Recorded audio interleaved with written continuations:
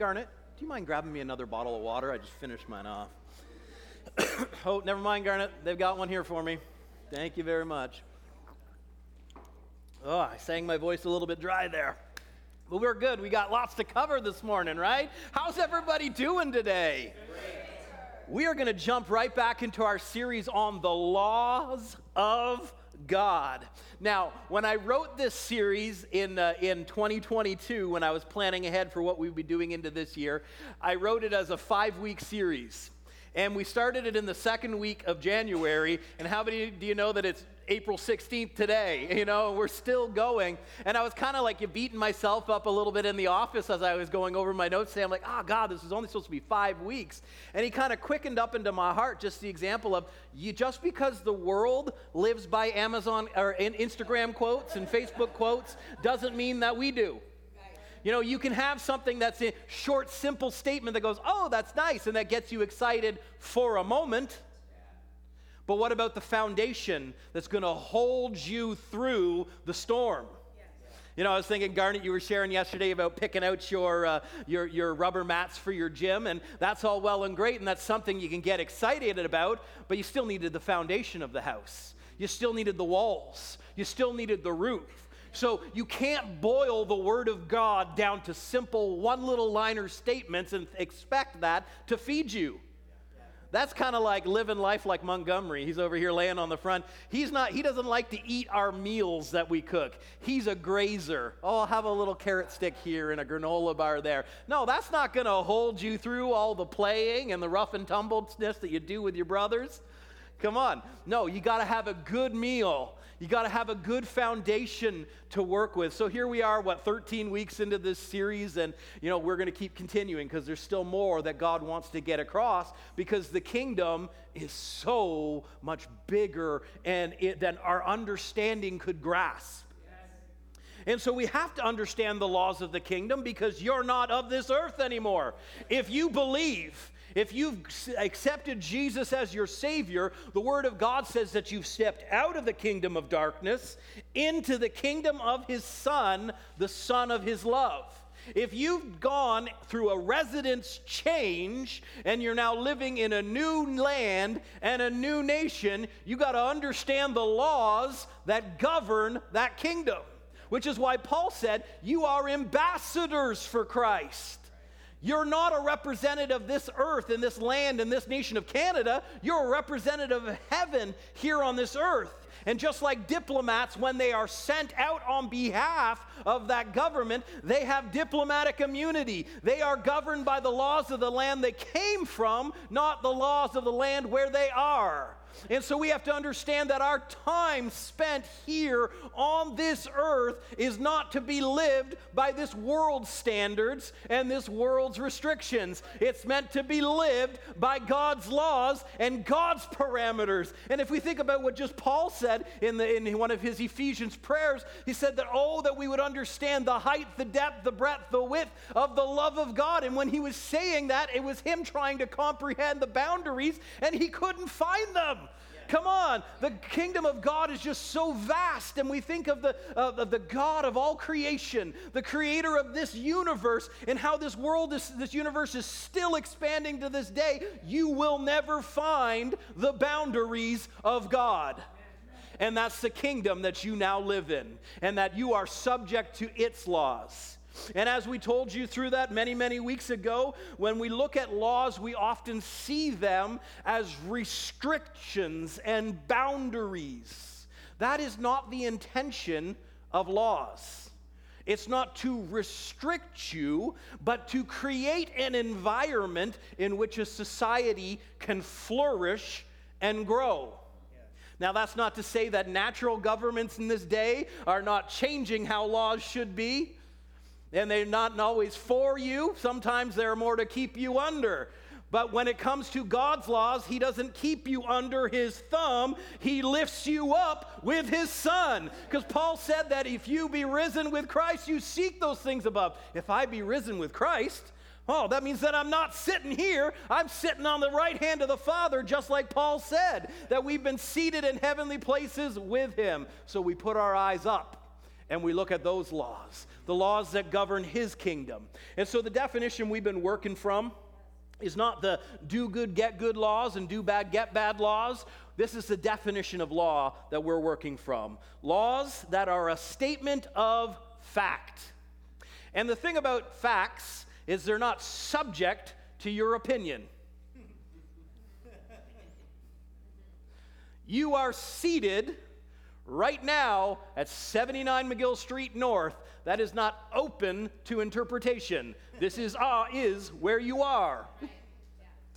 And so many things are, well, that's your truth. No, there's not your truth and my truth. There is the truth. There's no such thing as subject truth. There's the truth as God sees it and everybody else's opinion, and opinions mean nothing.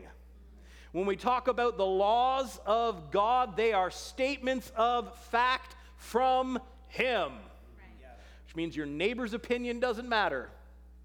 And even better than that, your opinion doesn't matter. Come on. Oh, don't put so much pressure on me, Pastor Jordan. Your opinion doesn't matter if it's not what God said. And if it's not what God said, you get to change what you think. That's why Paul said, be ye transformed by the renewing of your mind. Why? Because some of your thoughts might not be accurate. Some of the things you grew up believing and grew up thinking may have been wrong. You know, there's so many examples you can look on the internet of people saying like, oh, I thought this was just normal, what every family did, and then I realized, no, my family was just the messed up one. We all have those. Come on. You know, we grew up eating macaroni, Hamburg, stewed tomatoes on one night and shepherd's pie on the next, and powdered milk to drink because there was 6 of us, and we would finish off a thing of milk in 30 seconds. And, you know, I grew up thinking that's how everybody ate, and then I found out, no, people get Kraft dinner. They have fruit roll-ups in their lunch kits. They get Teddy Grahams on their lunches. Come on. Sometimes Harrison and Ben are like, well, why can't I have that? And I'm like, because it may taste good, but it's not good for you. And there's some things of the world that may taste good in the moment, but they're not good for you. So they are laws that are statements of fact in God's eyes, not yours. And they are deduced from observation. And that observation is the observation of the Word, which is not subject to your opinion or your feelings or your experience. The Word is what it is, it says what it says, and it's true. Yes. To the effect that particular phenomenon always occur when certain conditions are present. And the number one condition that needs to be present to be subject to the laws of God is that you got saved.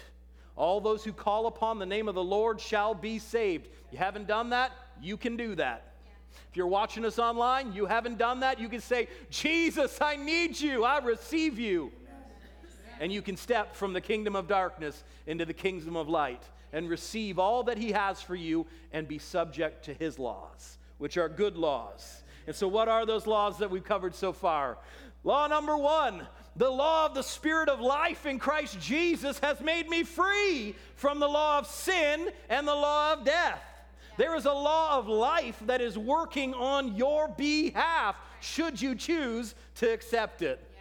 You know, I was watching Mission Impossible with the boys the other day, and they bring the mission up, and it plays on like a little thing in a book, and it projects the message, and it says, this is your mission should you choose to accept it. And the things of God that are available to you are there should you choose to accept them. The law of the Spirit of life is working on your behalf, and it's made you free from the law of sin and death. Death doesn't have to have hold on your members. Death doesn't have to have hold on your relationships. Death doesn't have to have hold on your body, in your family, in your finances, whatever. The enemy comes to steal, to kill, and to destroy. But Jesus said, I have come that you might have life and life more abundantly. John 10:10. So the law of the Spirit of life in Christ Jesus has made me free, I better start considering myself free and calling myself free and acting like I'm free and stop acting like I'm still subject to sin and death because the Word of God says I'm not. Right. Law number 2 says that he who looks into the perfect law of liberty and continues in it, this one will be blessed in what he does. When you look into the Word, it produces freedom in your life. And we said that you can always tell whether the word has been applied correctly or incorrectly, whether it sets you free from something and to something. If someone tells you, oh, you can live however you want, they're lying. The Word of God sets you free from all that would try to hold you, all that would try to bound you, hold you back and bind you. You are free. And the perfect law of liberty, when we look into it, will produce freedom. Yes. Now, Pastor Wendy's been sharing aspects of her testimony. When she got saved, the Lord set her free from all her addictions. Yes. He didn't just say, oh, wait until you get to heaven and it'll all be fine. No, he set her free then, right there, because he sets you free. And it says that you get to choose whether you continue in it or not. We don't have to live on yesterday's revelations and yesterday's blessings. That's right, yeah. We get to choose to continue. Because it says this one will be blessed in what he does. And so the context of that is that mean when we don't continue, we choose not to continue, we don't look into his perfect law of liberty, we don't walk in the blessings that he's provided for us, even though they're there. Yeah. When we look into the perfect law of liberty, why is it so perfect? Because when we look into the Word, we can't help but find his royal law of love. You can't help but find his royal law of love. It was his motivating factor in all things, and it is what he is. Yes. God is love. God doesn't have love. He is love. Yes. And because God so loved the world, he gave Jesus. And that even when you were stuck in your sins and your trespasses, he came and gave him anyways. In your worst state, he loved you and moved on your behalf. And when you look into the Word, you will find his love. It is an unending love. It's an unchanging love. It's a love that doesn't add up all your wrongs. It doesn't keep a record of your wrongs. It doesn't look on you harshly. It doesn't believe the worst of you, it believes the best of you. Come on, read 1 Corinthians 13. That's not about how we love each other, that's how God loves you. It never fails, it never gives up, it never lets up, it never comes to an end. The Word of God will consistently and constantly and forevermore reveal the love of God. It's what he is. And from the royal law of love, we moved on to the law of faith where we were for 5 weeks. And the reason why you had to preach love first is because faith works by love. Not your love, his love. It works because his love never ends for you. It never changes. It's stable day in and day out. And if he loved you yesterday and your faith worked, he loves you today and your faith will work. And it will work for every day of all your existence, forever and ever. Now, we spent a lot of time on the law of faith, and it's because we have to. We have to have a good understanding of faith. Faith is birthed in a heart that responds to the Word of God. The enemy wants you not to respond. Right. He wants you not to act. He wants you to be passive. But everything about faith is active. Now faith is. We looked at John. Now faith is the confidence that we have in him. This is the confidence we have in him. That if we ask anything according to his will, he hears us. And if he hears us, we know we have the petitions we've asked of him. Mark 11 says, if any of you say unto this mountain, be removed and be cast into the sea, and does not doubt in his heart, but believes the things in which he says, it shall be done for him. Therefore, whatsoever things you desire when you pray, believe you receive them and you shall have them. Faith is an active thing. Come on. That's right. I don't want to get ahead of myself, but there's so many things I want to say right there. Faith is active, and faith is important, and that you understand that you need to step up and tell the devil to shut up and say, this is what I am doing, this is what will happen on my behalf, because God has already said it, just like Dylan was talking about. He flipped the switch of faith. He didn't feel like he did good, but he went ahead and aligned his words with what God had said about it. Faith is active. It's always portrayed as a verb. For if we go back to grammar school, that's an action word. If your faith does not have action, James said it's dead or worthless. And so as we went through Hebrews chapter 11, through the hall of fame of faith, it was about by faith this person did this. They acted. By faith they obeyed. By faith they stayed. By faith they said. By faith they declared. It was always coupled with an action. And if your faith hasn't moved your mouth and hasn't moved your body, it'll never move your mountain. But faith is so important, and here, we haven't used this verse yet, and we need to use it before we go on.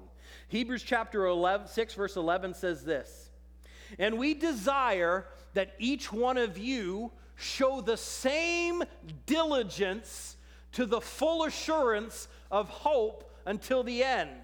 What is diligence? It's consistent in your actions and your acting. Being diligent, meaning you're consistently moving forward, consistently believing. We desire that each one of you show the same diligence and full assurance of hope until the end, and that you don't become sluggish or passive or inactive, but that you imitate those who through faith and patience inherit the promises. You will never inherit the promises of God while sitting on your butt. He said through faith and patience we inherit the promise, and faith is active.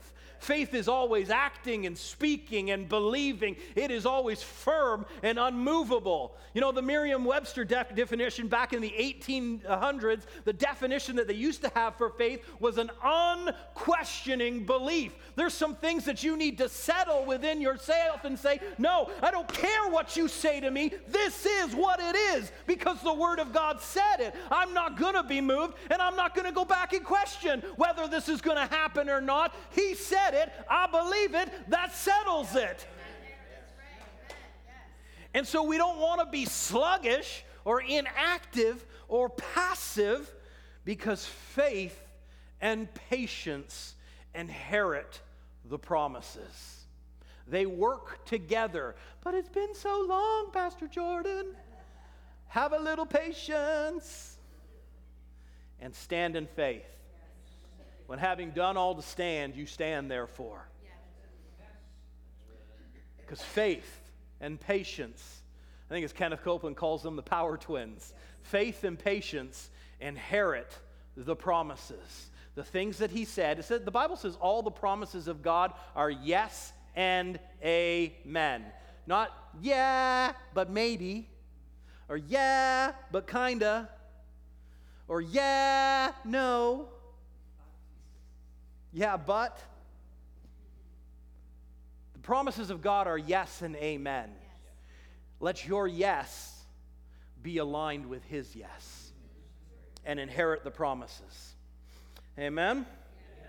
So as we ended our last two sessions on the law of faith, we began to talk about the sovereignty of God. And it was very important that we did so. And it's important in moving on that we recap it again. Because within the body of Christ, there's this idea that it's a false sovereignty message that says things like, well, if God wanted it to be that way, it would just be that way. And we say that because it's an abdication of our responsibility. Well, if God wants me to be that way, he'll just do it. I can sit here on my butt and do nothing. That is the exact opposite of everything we looked at about faith in those 5 weeks on the law of faith.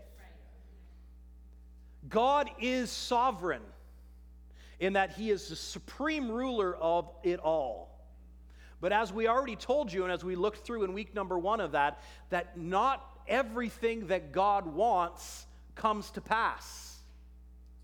There are things that he specifically said, this is my desire, and it is not that way today. There are stories throughout the Bible consistently where God said, go and do this, and then someone went and did the opposite.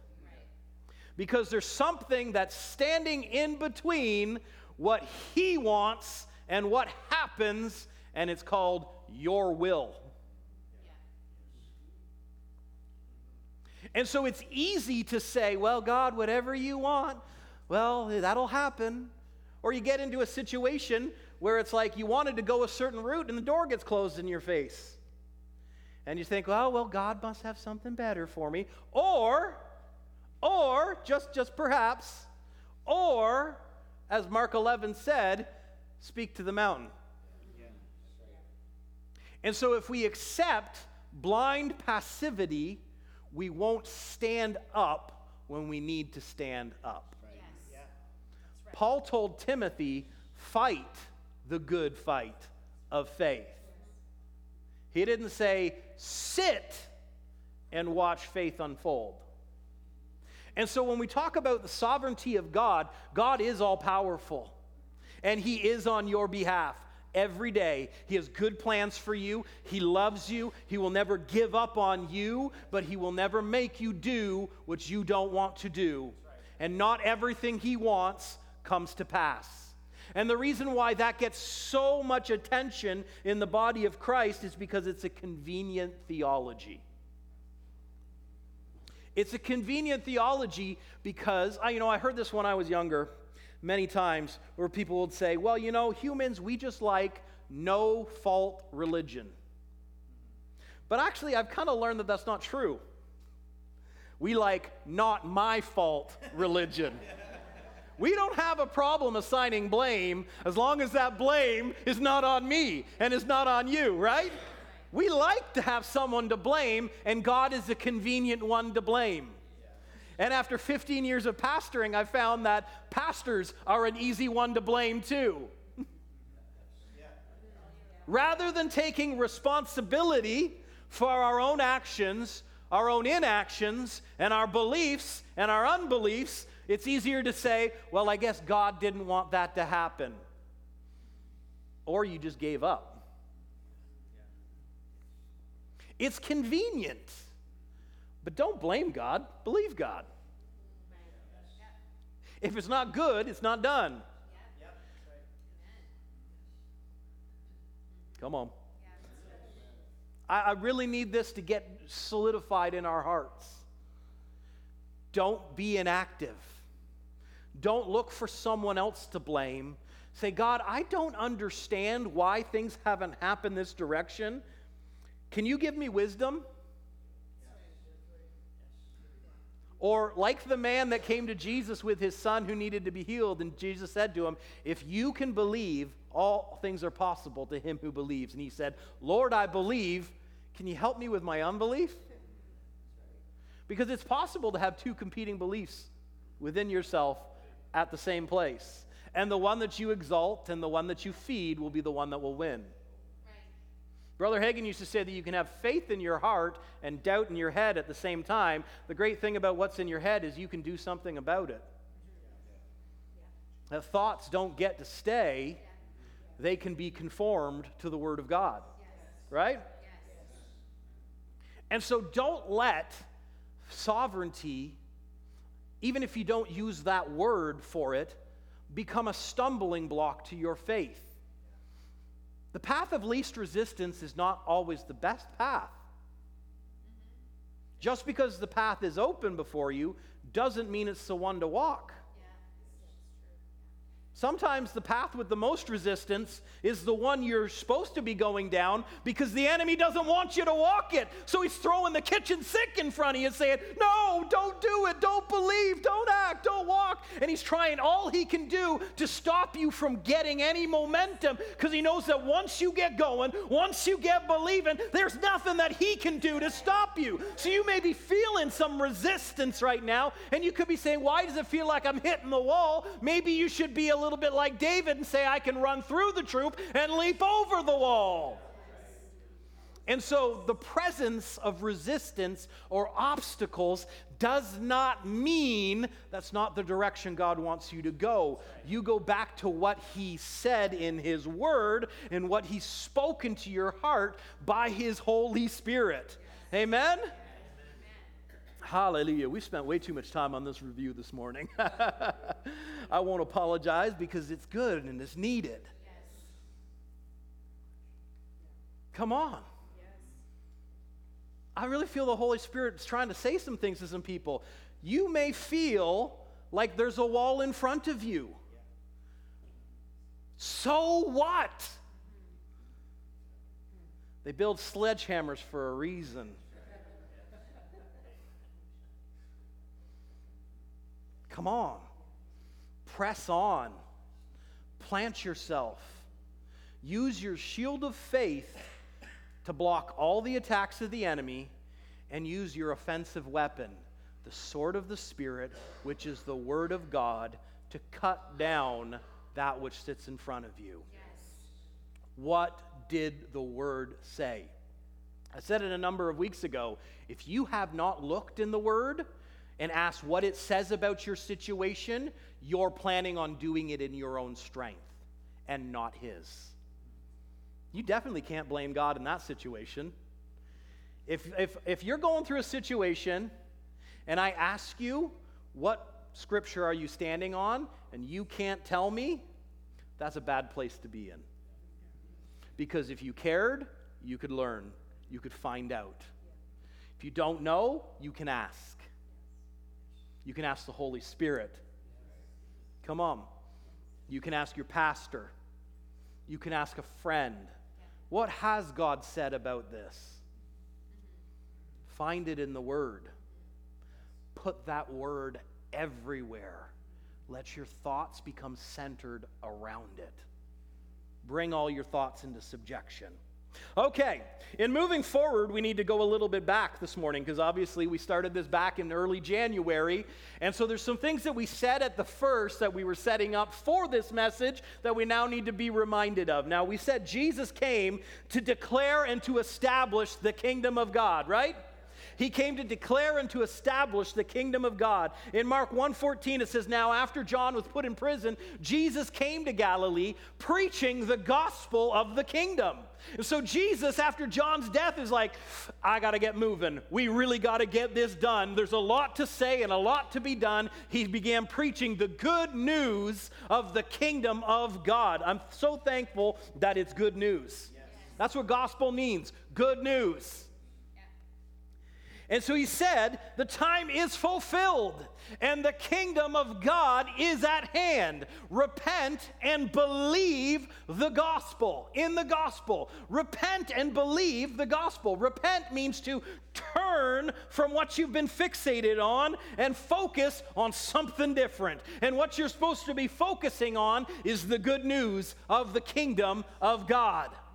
And it says, repent and believe. That's the word pisteo. That is faith in action. It's you putting it to use and actually doing something with it. So turn from what you are fixated on and fixate on the good news of the kingdom of God. I am not a child of this earth any longer. I'm a child of the kingdom. I have stepped out of the kingdom of darkness into the kingdom of his Son, the Son of his love. I will fixate on that I am of the kingdom. I will use kingdom resources. I will use kingdom abilities because I'm a kingdom kid. And so the Pharisees begin to have a conversation with Jesus in Luke 17. And it says, when he was asked by the Pharisees when the kingdom of God would come. And he answered to them and said, the kingdom of God does not come with observation. And what he was saying is, you're looking out here. What the Pharisees were asking is, when is the Messiah going to come and sit on the throne of Israel as our king and push these stupid Romans out of our cities and out of our lands? That's what they were looking for. They had similar company in the disciples. After Jesus rose from the dead and he's about to tell them his last words, they say, is it now the time that you're going to restore the kingdom unto Israel? And he said, guys, that's not important. It's not for you to know the times, but you'll receive power once the Holy Spirit has come upon you. And so when you're looking externally for validation and verification, you're not going to find it. But when you look into the Word and you look internally, you will find the things of the kingdom. Because Jesus said it's not going to be see here or see there, for indeed the kingdom of God is within you. His kingdom would first find its home in them and then produce external changes in their lives. Come on. First in them, and then out of them, and then they begin to see. Most people work on Thomas' faith. Lord, when I see it, I will believe it. And Jesus said, blessed are those who believe and have not yet seen. He came and got on the inside of you with everything he was, everything he ever will be, and all that he has, the entire kingdom got on the inside of you. So, the kingdom's not coming, the kingdom is here. Jesus said, Lord, I pray on earth as it is in heaven. And then he went to the cross and he did it. He did it. So, with moving on to this fifth and final law that we're going to talk about in this series, we have to look at how God and Jesus said the kingdom operates. Because it reveals one of the most important laws and one of God's most used laws. You're probably saying, well, what is that, Pastor Jordan? Well, Mark chapter 4. Mark chapter 4. Doing okay? You got a little bit more time in you? Yes. Mark chapter 4. And here Jesus says, this is how the kingdom is, or this is how the kingdom operates. The kingdom of God is if a man should scatter seed onto the ground. The kingdom of God works this way, as if a man would scatter seed. You know, as we move further and further away from an agrarian-based society where most of the people in the cities have absolutely zero idea where their food comes from or how it is produced, we have to maybe break these things down a bit. In order to get a plant, you have to plant a seed. You have to make a hole in the ground, stick the seed in, water it, and give it time. That's how farming works. It says the kingdom of God works the same way. It's as if a man would scatter seed on the ground. And he said, and you should sleep by night and rise by day, and the seed should sprout and grow, and he himself does not know how. This is a very important point before we move on. When it comes to seed and how things grow, you don't have to know how things are going to happen. Right, yeah. Your job was the verse before, scatter seed. And it says the seed will sprout and grow, but you don't have to know how. I was reading a great story from Jerry Savelle a few weeks ago, and it bears repeating from because it was so awesome in my heart when I read it. When he was first starting out, he'd only been a minister for a few years, and he was out doing some meetings. And it was a several-day meetings, and as he got up to the first night, God said, we're not taking offerings in these meetings. And he's like, well, I've got budgets to meet, God, but I'll do it. And so he preached, it might have been a week, and didn't take up a single offering in any of the meetings, and he left and moved on. He was going on to another place for the weekend. And as he got to the next place, God said, same thing here. We're not taking up offerings here. And he was like, but I've got a budget, God. I've got things to meet. I've got family to feed. What are we doing? And God said, sow this seed for me. And he's like, I'll be obedient. I sow that, whatever we usually would have made from those meetings, I sow it into you. And so he finished the 2 different sets of meetings, and he was driving back home towards Texas, and he was along the interstate, and said he was during the week, he's in his regular clothes, he's not dressed up in a suit. He stops at a diner, and he's like, this is early in my ministry. Nobody knows who I am, really. Very few people know who I am. And so he's like, I sat down, and I'm eating my food, and all of a sudden, an older couple comes over, and they said, you're Jerry Savelle, aren't you? And he's like, okay, is this one of those good conversations or just one of those bad conversations? And I think that happens a lot. When people recognize you, it's usually 2 different, one could be good and one could be not so good. You're not those faith preachers, are you? You're not one of those prosperity preachers, are you? No, but they said to him, you're not Jerry Savelle, aren't you? And he's like, yeah, I am. And they're like, that's just so amazing. And he's like, well, why is that? He's like, well, yesterday, God tasked us to sow a large amount of money into your ministry. And as we were writing the check to put it in the mail, God said, no, that won't get there quick enough. So we didn't send it, and we still have it. And we're like, God, you told us to sow, but then told us not to send it. And now here you are in the same restaurant as us. And so he knew he had the budget to make, right? He had a family to feed, and God said, no, I want you to sow this seed. And it's easy for us then to go, well, then how are you going to come through, God? How are you going to make up for that, God? It's not your job to know how it's going to happen. Yes. Just that seed grows. Yes. And so the kingdom works as a man sows seed. And he should sleep by night and rise by day, and the seed should sprout and grow, and he himself does not know how. For the earth yields its crop by itself, first the blade, then the head, and then after the full grain in the head. But when the grain ripens, immediately he puts in the sickle, because the harvest has come.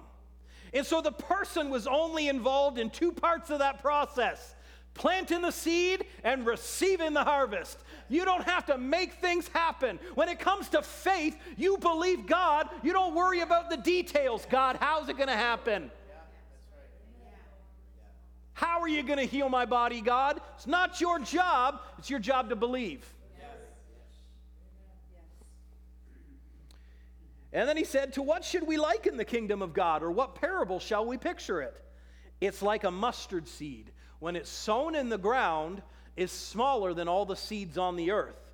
But when it is sown, it grows up, and it becomes greater than all the herbs, and the shoots out large branches so that the birds of the air may nest under its shade. And so the kingdom of God, and law number 5 that the kingdom operates under, is the law of sowing and reaping. Jesus said that is how we liken the kingdom. That is how God will operate in kingdom things, no matter what the category is. You sow seeds, you reap harvest. You sow seeds of righteousness, you reap holiness and righteousness and godliness in your life. You spend time sowing those seeds into your thoughts about how God supplies all of your needs according to his riches and glory in Christ Jesus. You'll receive a harvest from that. You'll begin to have a prosperity mindset versus a poverty mindset. You sow unto healthy living, you will reap a healthy body. Come on. This is how the kingdom operates in every area. And so we told you back in week number 1 of this series that when God was doing the story of creation, he created a planet, but he planted a garden. Genesis chapter 1, he separates the waters from the land. He gives the birds the air. He gives the fish the sea. He gives the animals the land. And then he plants a garden to put his prized creation in. 6 days, God looked and said it was good. He created mankind and said it was very good. And so in Genesis 1:26, it says, "Then God said, 'Let us make man in our image, and according to our likeness, and let them have dominion over the fish of the sea, over the birds of the air, over the cattle, over all the earth, and over every creeping thing that creeps on this earth.'" Here's how the Amplified Bible says it, the Classic Edition. "God said, 'Let us,' Father, Son, and Holy Spirit." We've talked about in this series how they always agree with one another. "Make mankind in our image, after our likeness, and let them have complete authority over." When God created this planet, He didn't intend to be the one running it. And that's when we're coming back to sovereignty, where they say, "Oh, whatever God wants." No, He didn't plan on running this earth. He gave mankind complete authority over it.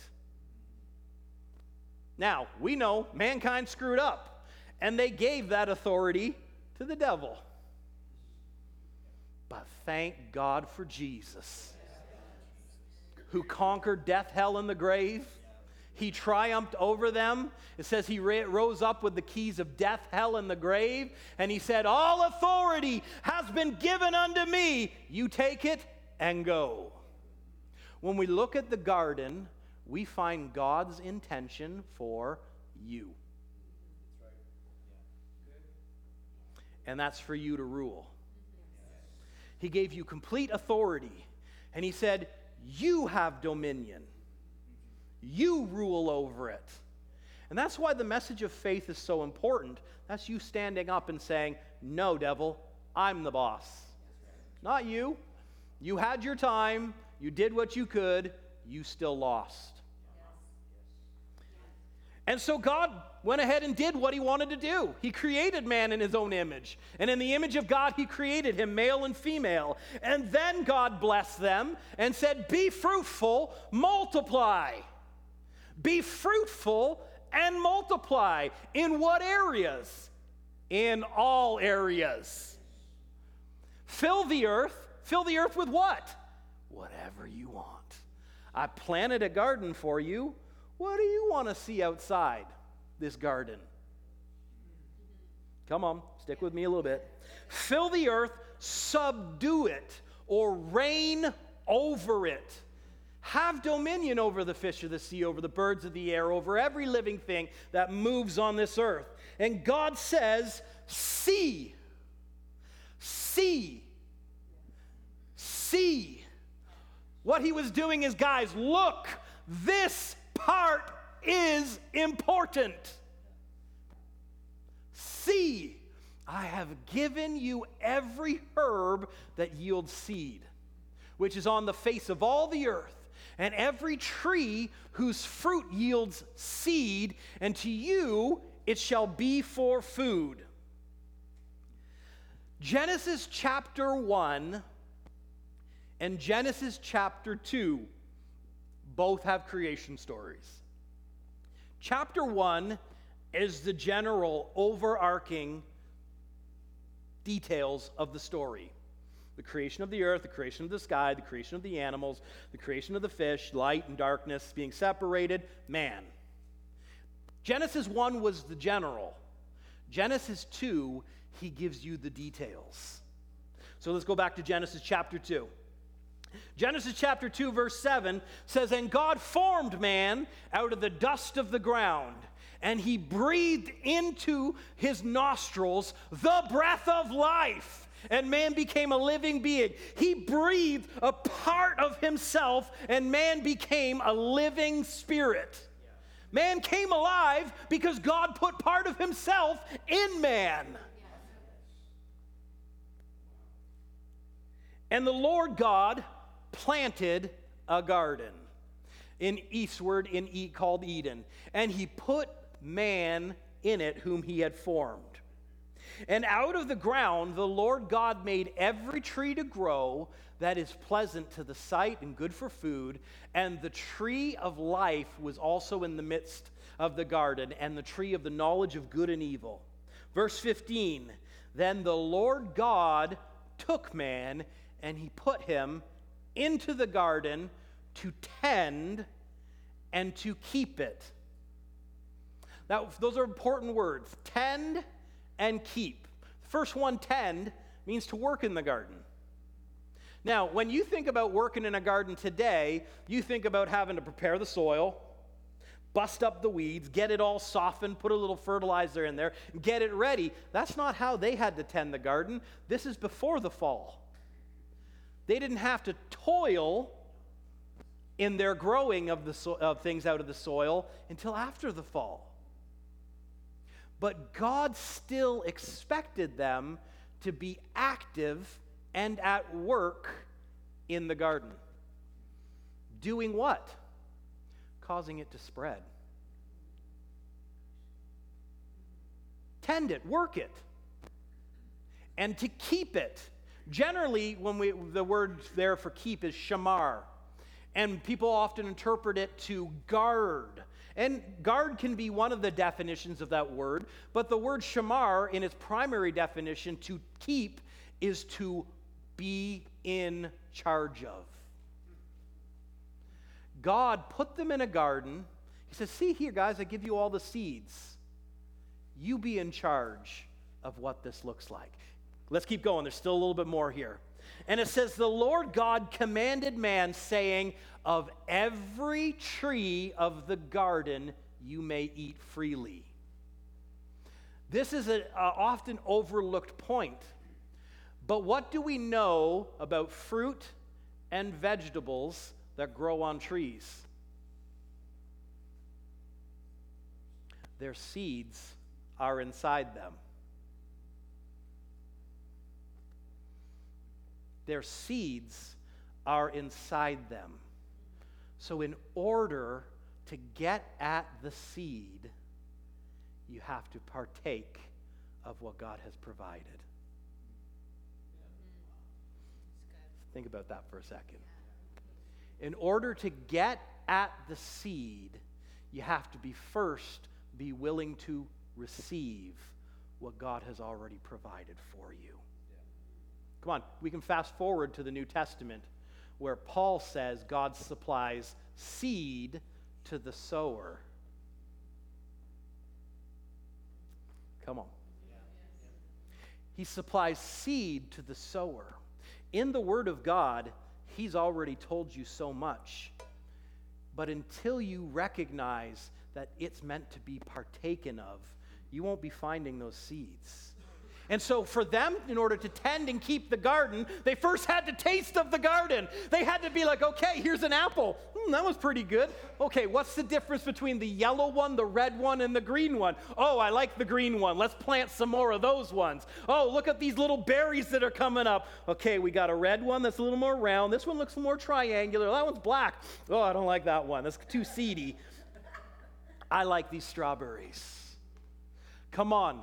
Taste and see that the Lord is good. And the more you partake of what He's provided, you'll be like, I want more of that. I want more of those seeds of righteousness in my life. I want more of that God's provision because it's way better than man's provision. I want that God health in my body because it's much better than me working in the gym every day. That's important, but God has health beyond that. He will sustain you. He will keep you. And as the Bible said, with long life, He will satisfy you and show you His salvation. And so in the day that you live in right now, God has so much for you to partake of. Go ahead and taste and say, yes, God, I receive your healing. Yes, God, I receive that provision. And then don't be satisfied. Start sowing seeds and let that garden grow. Hallelujah. Because the kingdom of God works on the law of sowing and reaping. Now, as we move on to this next week, we're going to look at how God used seed. Because it's not something He just tells you to do, it's something He does Himself. And if it's good for daddy, it's good for son, daughter. He'll show you by example why it's worthwhile Amen. Father, we thank you for your word. We thank you for all that you provided for us in Christ Jesus. We know that we do not suffer lack in any area. That you said that if you did not hold back your own Son, God, that how shall you not with him also freely give us all things? And so, Father, we thank you for what we already have. I don't treat it as though I've got nothing. I don't treat it as I'm standing in lack in any area of my life. Lord, you are my full supply. And so I thank you for it right now in Jesus' name. We give you all glory in this place right now, Lord. We thank you that you are great and greatly to be praised. Yes. Oh, Jesus, we magnify your name, oh Lord. You are so good, Lord, and your mercies are new every morning. We thank you, Lord, that daily you load us with your benefits. We thank you, Lord, I receive what you have for me today. Hallelujah. We thank you, Lord. We give you praise, honor, and glory. He has placed you back in his intention that was in the garden. When he told them to tend and to keep it, he has restored you back to that place. You are the gardener of your life. What do you want to see die?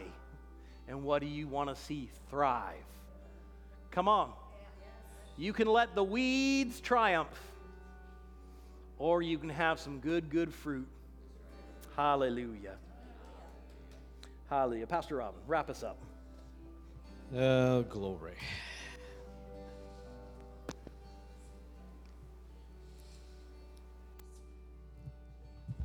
I'm going to do a little preemptive here on the law of sowing and reaping as we take up the offering. Amen. So let's look at Luke chapter 6, verse 38. And it says this: "Give, and it will be given to you, good measure, pressed down, shaken together, and running over, will be put into your bosom. For with the same measure that you use it, it will be measured back to you." Now, this, in the context of this scripture, it's not specifically talking about finances, but it's included in this. But what else is in this is what you sow is love, compassion, kindness, mercy, forgiveness, righteousness. And as it says in Galatians 6, it says, "Do not be deceived. God is not mocked. Whatever you sow, you'll reap." Amen. And this is a kingdom principle. It's one of the laws of the kingdom of God under sowing and reaping. Amen? Amen? And a third witness to that would be in Proverbs 11, where it says, "He who scatters." Amen? He who scatters will receive more than he that holds back. Amen? It's so cool. You got to love this whole Genesis process of sowing and reaping. And I'm so glad you're heading in that direction, because we also need to hear this and to solidify it in our lives that this is the way that our daddy does it. We need to do the same. Amen? Yes. Amen. All right. So a couple of ways you can give. Online, wordchurch.ca/give, and or the envelope in the pew in front of you. And there's a basket at the back. Amen? Amen. Glory. It's a good day. It's a good day. Amen. You're blessed.